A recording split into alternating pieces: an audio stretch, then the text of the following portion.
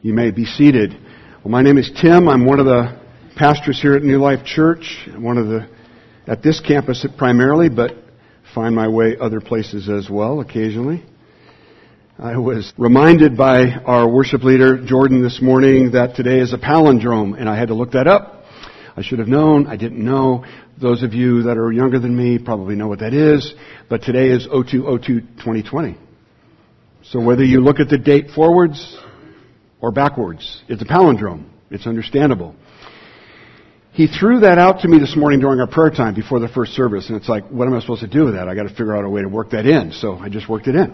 But it dawned on me that that's exactly what this passage of Scripture that we're going to look at today does.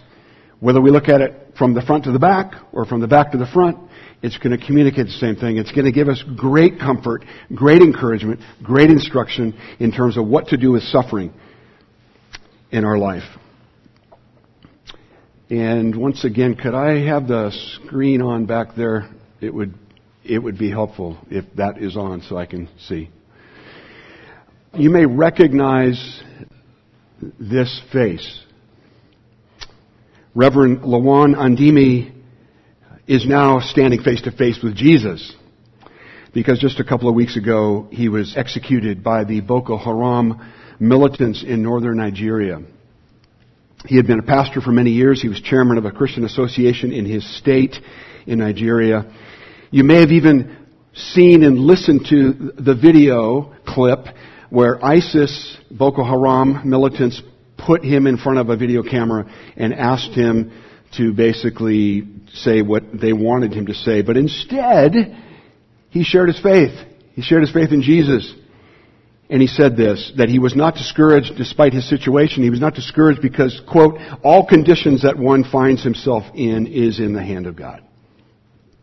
He went on to say, by the grace of God, I will be together with my wife and my children and all my colleagues. But if the opportunity has not been granted, maybe it is the will of God. Love that. And he is a visual reminder of what we prayed about this morning. Pastor John prayed about just what's going on in the world around us today. And I want to alert us to something and then connect it back to us here today. So there's a Christian organization called Open Doors, and they track how Christians around the globe are being persecuted. They have a 2020 World Watch List, which lists the top 50 countries in the world where it's the toughest to be a Christian because of persecution.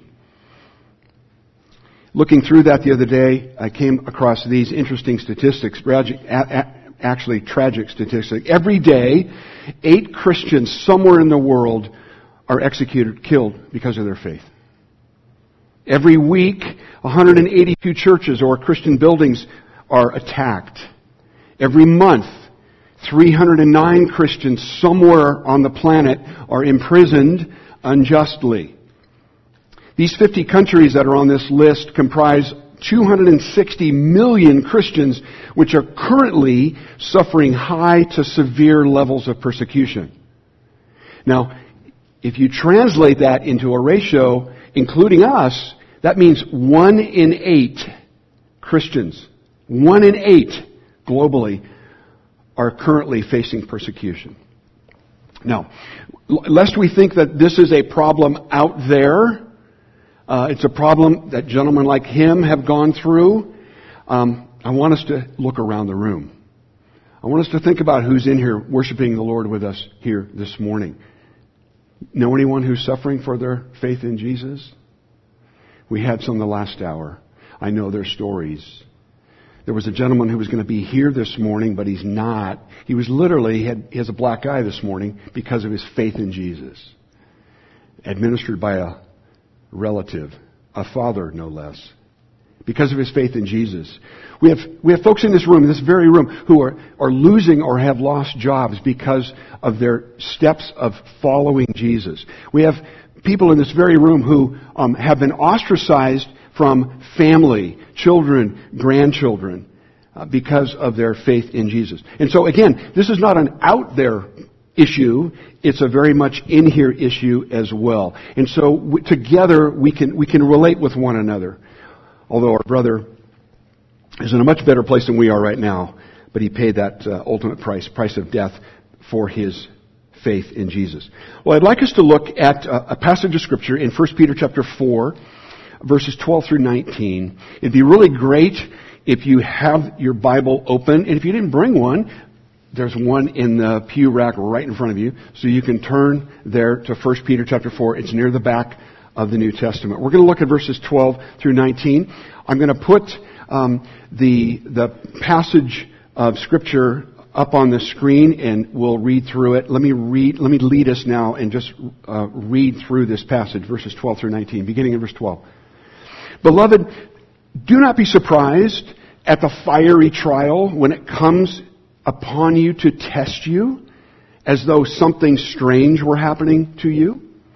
Verse 13. But rejoice insofar as you share Christ's sufferings, that you may also rejoice and be glad when His glory is revealed. If you are insulted for the name of Christ, you are blessed, because the Spirit of glory and of God rests upon you. But let none of you suffer as a murderer, or a thief, or an evildoer, or as a meddler. Yet if anyone suffers as a Christian, let him not be ashamed, but let him glorify God in that name. For it is time for judgment to begin at the household of God. And if it begins with us, what will be the outcome for those who do not obey the gospel of God? And if the righteous is scarcely saved, what will become of the ungodly and the sinner? Therefore, let those who suffer according to God's will entrust their souls to a faithful Creator while doing good. Before we look at this passage in detail, and trust me, we will look at it in detail this morning, I want to just set the context here. I want to remind us of what Peter's doing here. He's coming to the end of a letter. It's a 5-chapter letter that had been distributed to, as John said, to exiles, people that were living exiled apart from home as a result of their faith in Jesus in the first century. In fact, it's interesting, as you look at the previous verse 11, that appears to be some sort of a benediction. To Him belong glory and dominion forever and ever. It even ends with an amen, right? But then he picks up the theme again in verses 12 through 19. It's fascinating to me. Paul likes to do this. Peter does this. It's like there's a false ending. In fact, there's a couple of false endings in this chapter before we actually get to the very ending. It's kind of like what pastors do, preachers do, right? So when you hear me and you think I'm wrapping up, no, I've probably got 5 more minutes left, okay? So there may be 1 or 2 or 3 of those false endings this morning. Hopefully not. We'll try to stay on track here.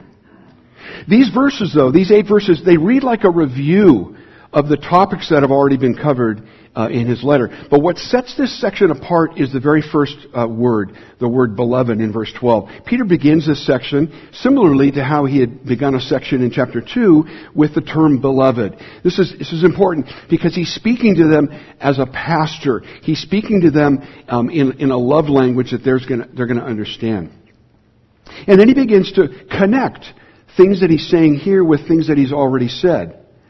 The fiery trial in verse 12 echoes tested by fire back in chapter 1, verse 7. The theme of rejoicing in the midst of trials that we'll see in verse 13 resumes the same theme that was first presented to us in chapter 1, verses 6 and 7. And we'll read those in a minute. Even the presence of the Holy Spirit with suffering exiles in verse 14 further defines what it means to be sanctified by the Spirit that Peter taught in chapter 1. And I could go on and on and on. There are multiple references in these 8 verses to things that Peter has already taught.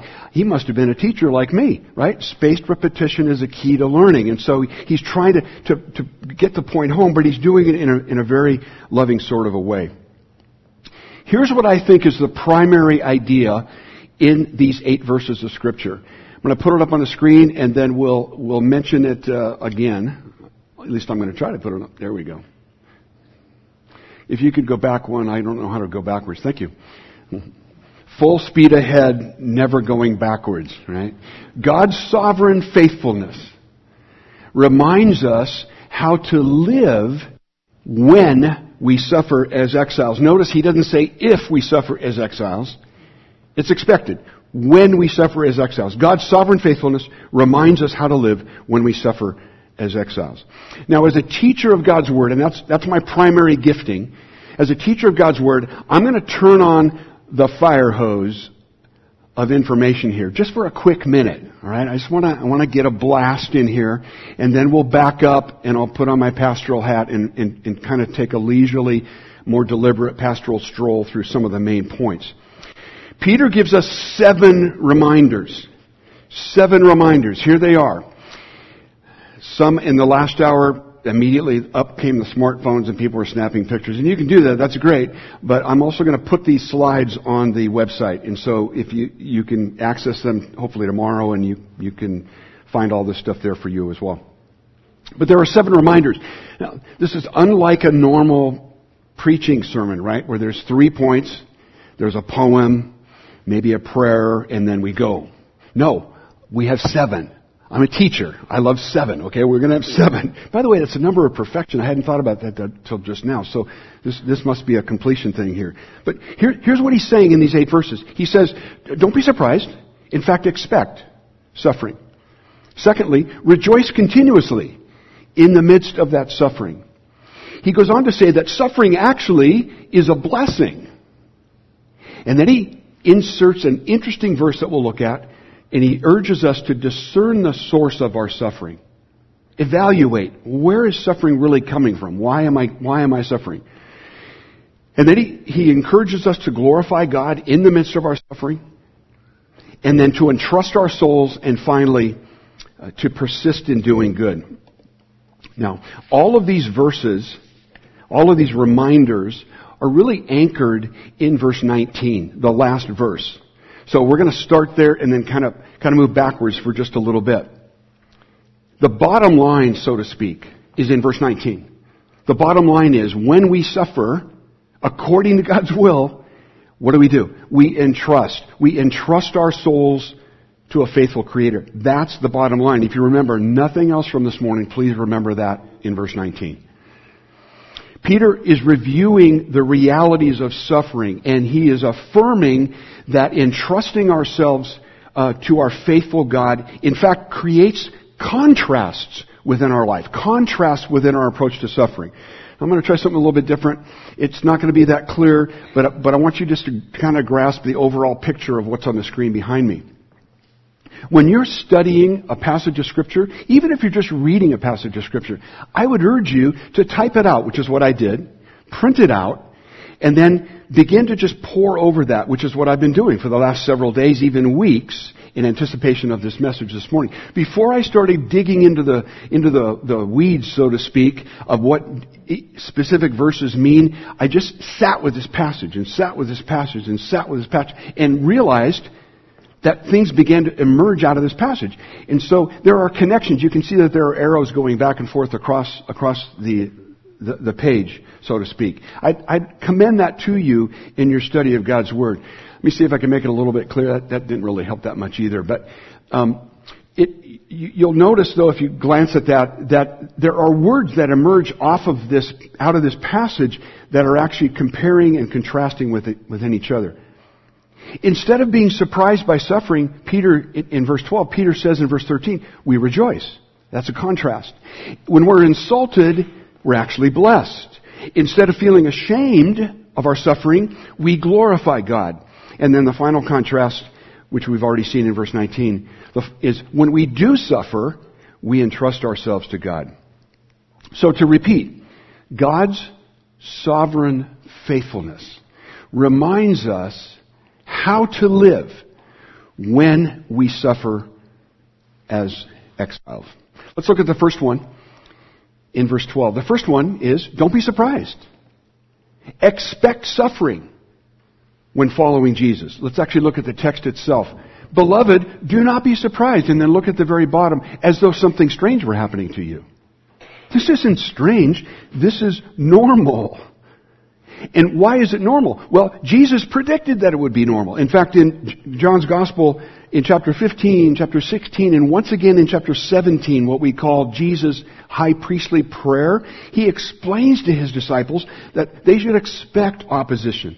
They should expect persecution from the world. And why is that? Because that's what the world did to him. So if I'm following in the footsteps of Jesus, that stuff is going to follow right along with me as well. Because that's how they treated Jesus, and they're going to treat us as well. And so he repeatedly made this point to his disciples.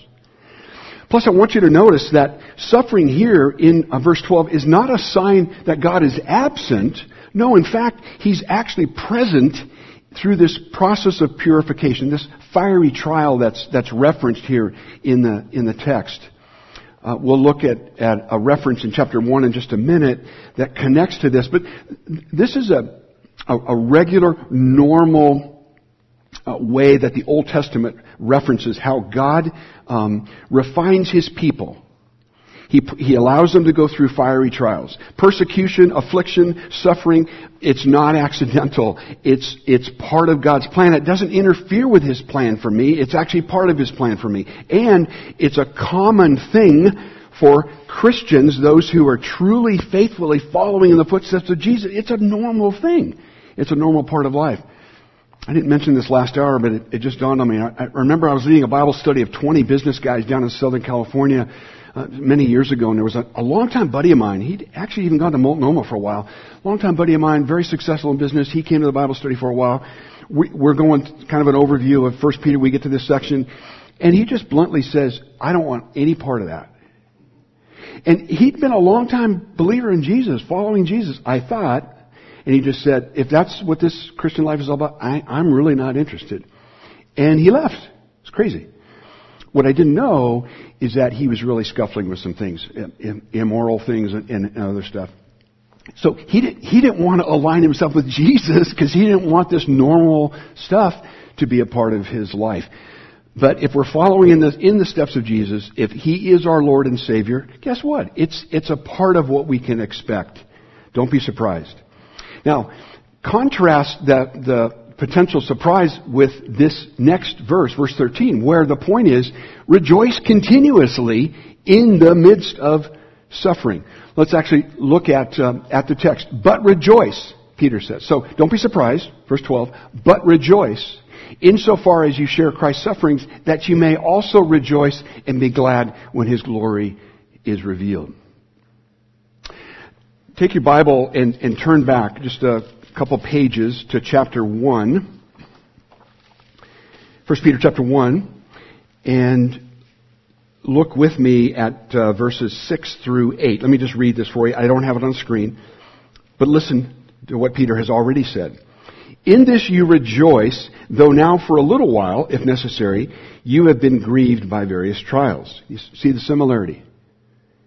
Verse 7, so that the tested genuineness of your faith, more precious than gold that perishes, though it is tested by fire. You see the connection there with what we had just seen in chapter 4? May be found to result in praise and glory and honor at the revelation of Jesus Christ. Though you have not seen Him, you love Him. Though you do not see Him now, you believe in Him. And rejoice, note this, with joy that is inexpressible and filled with glory, obtaining the outcome of your faith, the salvation of your souls. Yeah, Peter goes off in the beginning of his letter, talking about greatly rejoicing with joy inexpressible. Well, what's the motivation for this? How is that even possible? That is so counterintuitive. Suffering? I'm going to rejoice in that? It just doesn't seem to make sense. Except that the motivation is we get to share in Christ's sufferings. Now, what does that mean? What do we have in common with Christ's suffering? We don't have in common that we're suffering in order to earn salvation. No, He's paid that price. That's done. That's a done deal. We're going to celebrate that later this morning through communion. So it's not salvific. It doesn't provide salvation. But we do have this unique opportunity to come along and experience with Him the same things that He experienced. If you just Google sharing Christ's sufferings, a host of passages will come up, most by the Apostle Paul, throughout all of his letters, where he talks about this great joy that we have because we have the opportunity to complete Christ's sufferings, to participate with Him in His sufferings. And the command that Peter gives here in verse 13 is to do this now. It's in the present tense. Do it now. Rejoice now. Why? Because there's so much more rejoicing that's yet to come in the future. In fact, the promise of future joy energizes the joy that is ours now in the present, in the midst of suffering. You might even say that this promise of future joy is going to somehow vindicate later on in the future this present rejoicing when Jesus comes in His glory. That's a hope that the world does not have. That's a hope that our Nigerian brother had and his captors did not have. We see it reflected in Acts chapter 5 when the apostles, after Pentecost, they had been called in by the religious leaders, the Jewish leaders, and they had been imprisoned for a short time. And the charges against them were totally false. And then they're finally released. We read in Acts 5:41 that they left rejoicing, considering that they were worthy to suffer shame for His name. That's an amazing reminder of what we do as Christians. What we do, we rejoice in the suffering that we encounter. Let's go to verse 14. And the main idea here is that consider suffering a glorious, God-given blessing. The text itself says, if you are insulted for the name of Christ, you're blessed. That is so radical. That is so countercultural. That is so counterintuitive to what we would expect. Why? Because the Spirit of glory and of God rests upon you. That term insulted is translated, you may have a version in front of you that says reviled or reproached. It means to be mocked. It means to have insults heaped on you with no justification for them. This is what these believers, these exiled Christians were experiencing there in the middle to the end of the first century in Asia Minor, present-day Turkey. The really tough stuff was yet to come, but Peter's putting them on notice. He's trying to encourage them, even in the midst of this brutal verbal onslaught. I'm reminded of the Beatitudes. Both in Matthew and Luke's Gospel, Jesus is teaching. I love Luke's account of this. He says in chapter 6, blessed are you when people hate you, and when they exclude you, and revile you, and spurn your name as evil on account of the Son of Man. Are there people in here who can relate to that? I think so. I know your stories. I know my story. Notice what Jesus goes on to say. Rejoice in that day, and I love Luke's account, and leap for joy. And in the original Greek language, that means leap for joy. For behold, your reward is great in heaven. Now notice, and this is a key point here, the last half of verse 14. The blessing comes not because it's an opportunity for growth and self-improvement. This is not about how Tim can get stronger as a result of undergoing some sort of suffering. No, the blessing comes because of the presence of God. Because the Spirit of glory and the Spirit of God rests upon you, Peter says. Suffering brings us into the ministry of the Holy Spirit. Jesus, the actual term for Holy Spirit means to be summoned, to be called to one side in order to render aid. Jesus is calling the Holy Spirit to come and render aid to those who are experiencing the suffering. So suffering Christians, we don't have to wait for heaven in order to experience God's glory. Being insulted for the sake of Christ is an indication that the ones being insulted are standing under God's blessing even now. Can I get an amen on that? Okay. I mean, if you're experiencing that, that's wonderful news, right? That's amazing. Well, let's continue here with this really kind of counterintuitive reminders from Peter. Let's go to the next verse. And in verse 15, Peter reminds us to stop and discern the source or the cause of suffering. Let's look at the verse itself. But let none of you suffer as a murderer or a thief or an evildoer or a meddler. New American Standard says troublesome meddler. We'll get to meddler in just a second. Those other three things are like, wow, okay, yeah, I don't want to suffer because of that. I don't want to be suffer. I want to suffer for the sake of the name of Jesus. I don't want to suffer because I'm a murderer. I don't want to be incarcerated because I'm a thief. I don't want to be in trouble because I'm an evildoer. And so Peter, it's fascinating. He's inserting this because he's encouraging his audience very quickly to evaluate, to discern, to examine, to assess realistically what is actually causing the suffering that I'm experiencing. You know, unfortunately, there are some difficulties that we bring on ourselves, right? I have suffered in the past, not because of the sake of Jesus, but because I've just been a jerk. Because I've had some issues that I haven't let go of, right? We might be caught in disobedience or sin. In fact, Peter has already mentioned some of these in previous chapters. Some Christians who feel discriminated against because of their faith may in fact have brought that upon themselves. It might be a sharp temper or intolerance or dishonesty or arrogance or aloofness, or you fill in the blank. Peter warns us to beware of persecution as a potential consequence of unchristian conduct. In other words, don't just blame everything on Jesus for the sake of following Jesus. There might be some issues in your life. And this leads into this last word. This word meddler is a fascinating term, and we got to take 30 seconds to dive deep into this. It's actually two words in Peter's language that are brought together. One word means something that belongs to another person. It's simply what the word means. The second word is the word episkopos. And those of you that have an interest in the Greek language, we get the word episcopal from that. It means bishop. It means overseer. You put those two words together, and what Peter is saying is, don't act like a bishop over somebody else's business. Okay?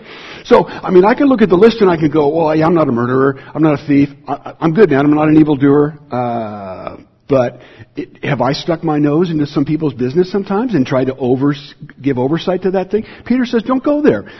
The Bible elsewhere calls that a busybody. A busybody who weighs in on other people's business, inappropriately involved in other person's affairs. And again, if you can relate to that, if the shoe fits, then wear it. And all Peter's doing here is he's saying, look, I want to remind you about how to live life in the midst of suffering. And so one of the things you might need to do is you might need to evaluate, how did I get here? Is it because of the sake of the name of Jesus, or is it because of some character flaws that I might have? I'm going to skip over verse 16 and we'll come back to it. I want us to look at 17 and 18 because they continue this thought of discerning and evaluating why we might be in suffering. One of the reasons we might be in suffering, according to verse 17, is that there is a time for judgment. It is coming. If I may use the theological term eschatological, that refers to end times. There is a time of end time judgment that's coming. We understand it.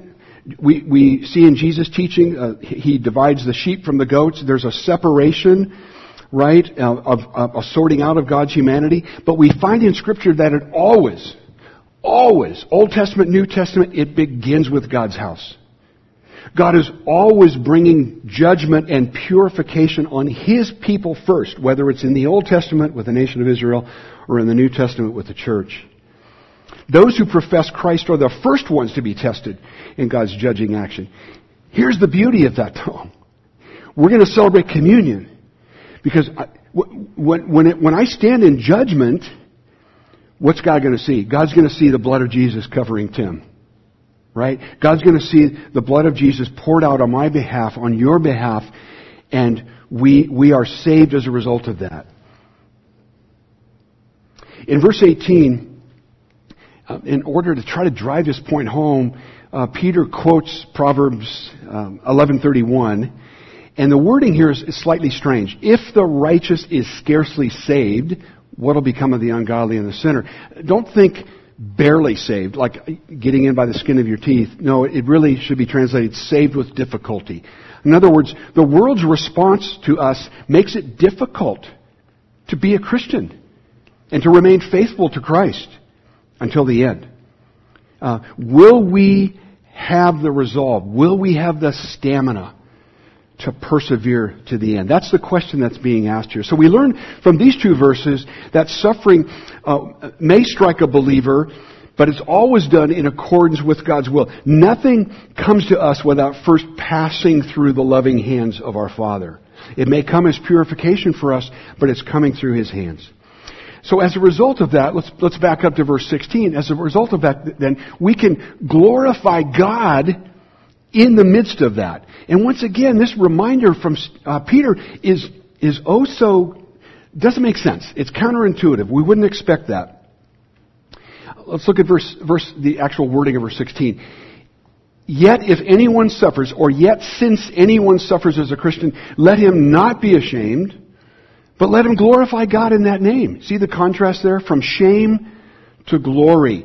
In the culture in which Peter's audience lived, end of the first century, Asia Minor, they were living as exiles, and their standing in that culture was based on honor or shame. It's a little difficult for us to recognize because we live in North America where our culture is based on innocence or guilt.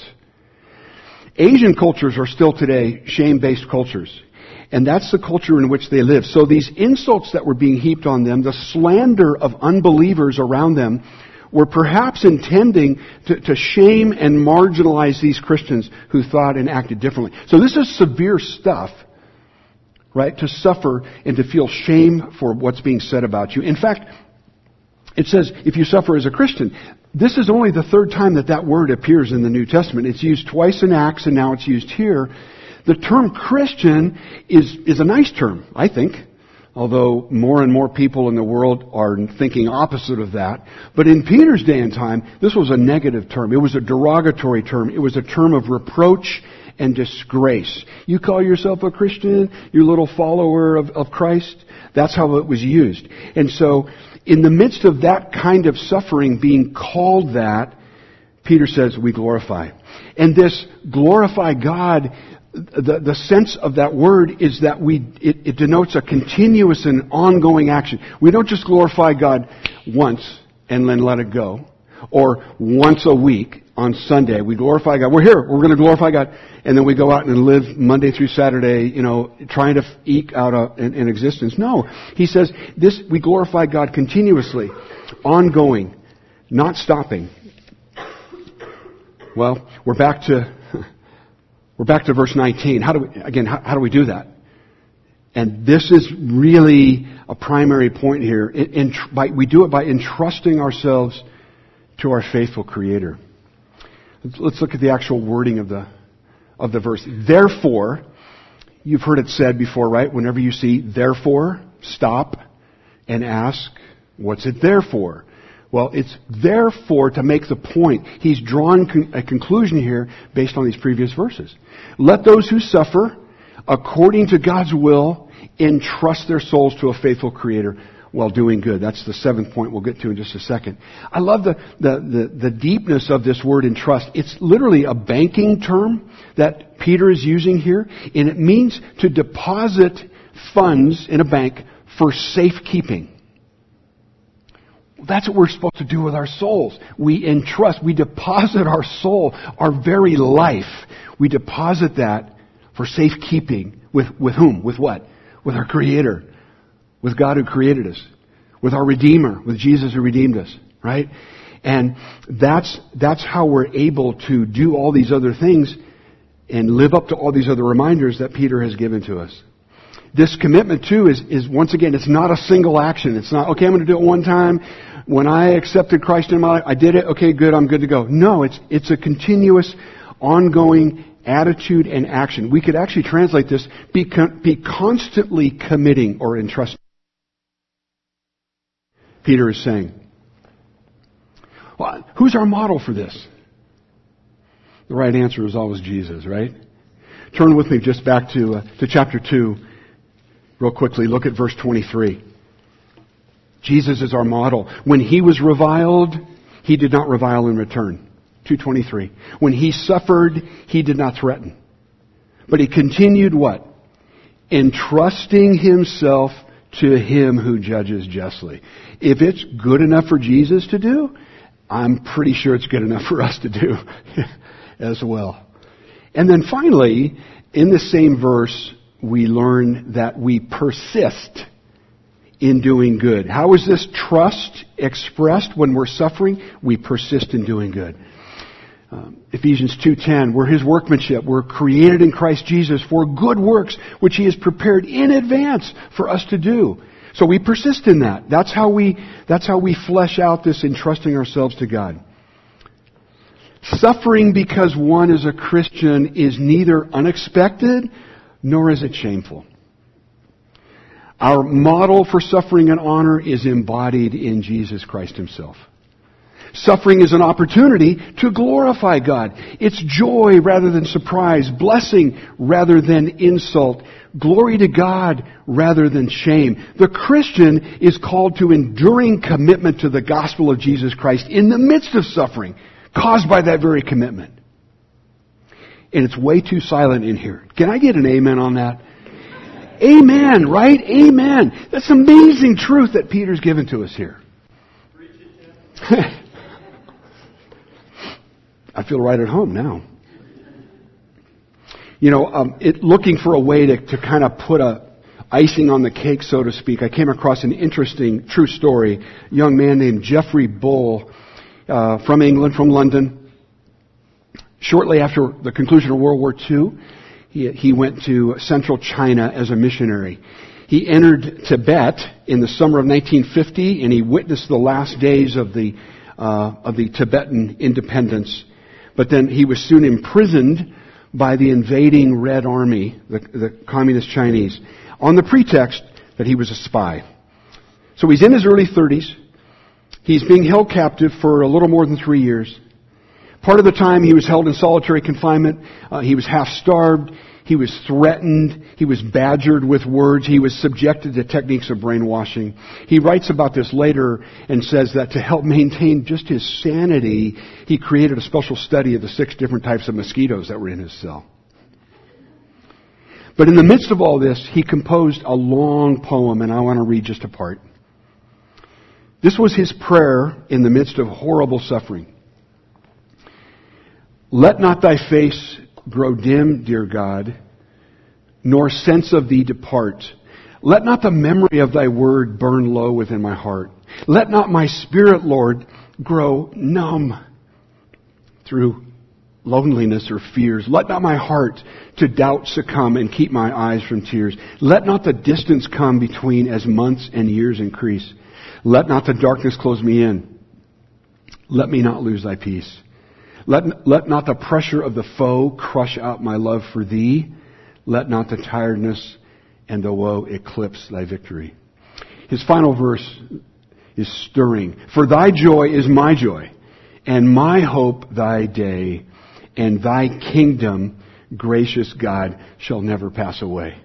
Amazing.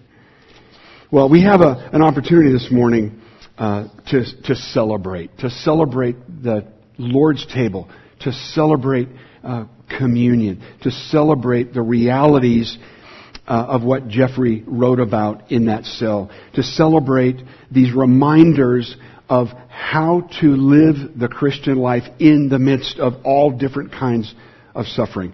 And we're going to do that as we celebrate the Lord's table. Now, if you're new to New Life, if you're just visiting and you don't quite know how we do things here, I'm going to share with you this. This is not exclusively for card-carrying members of this church. Okay? If you profess King Jesus as your Lord and Savior, if you're following because of God's grace, and Jesus is in your life, He is your Savior, He is your Lord, then you are welcome. You are welcome at the Lord's table. We have 2 up front, we have 2 in the back, and there's even 1 in the balcony. But if you're not, I just want to gently encourage you, when the rest of us get up from our seats, and those of you here on the main floor, if you'll come down the center and then go back to your seats out the outside, as we do that, if you're not there with us, then just sit quietly. Just sit in your seat. I'd encourage you to pray. I'd encourage you to think.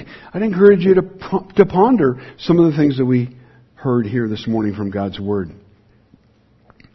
And so I'm going to pray in just a minute, but then during this next song, I'm going to encourage all of us that are ready to come forward, pick up the elements, pick up both, the bread and the cup, take it back to your seat, because at New Life Church we take them together as opposed to doing it off in the corner. We're going to take them together and we'll celebrate. Now, be mindful, this is not a mortuary, okay?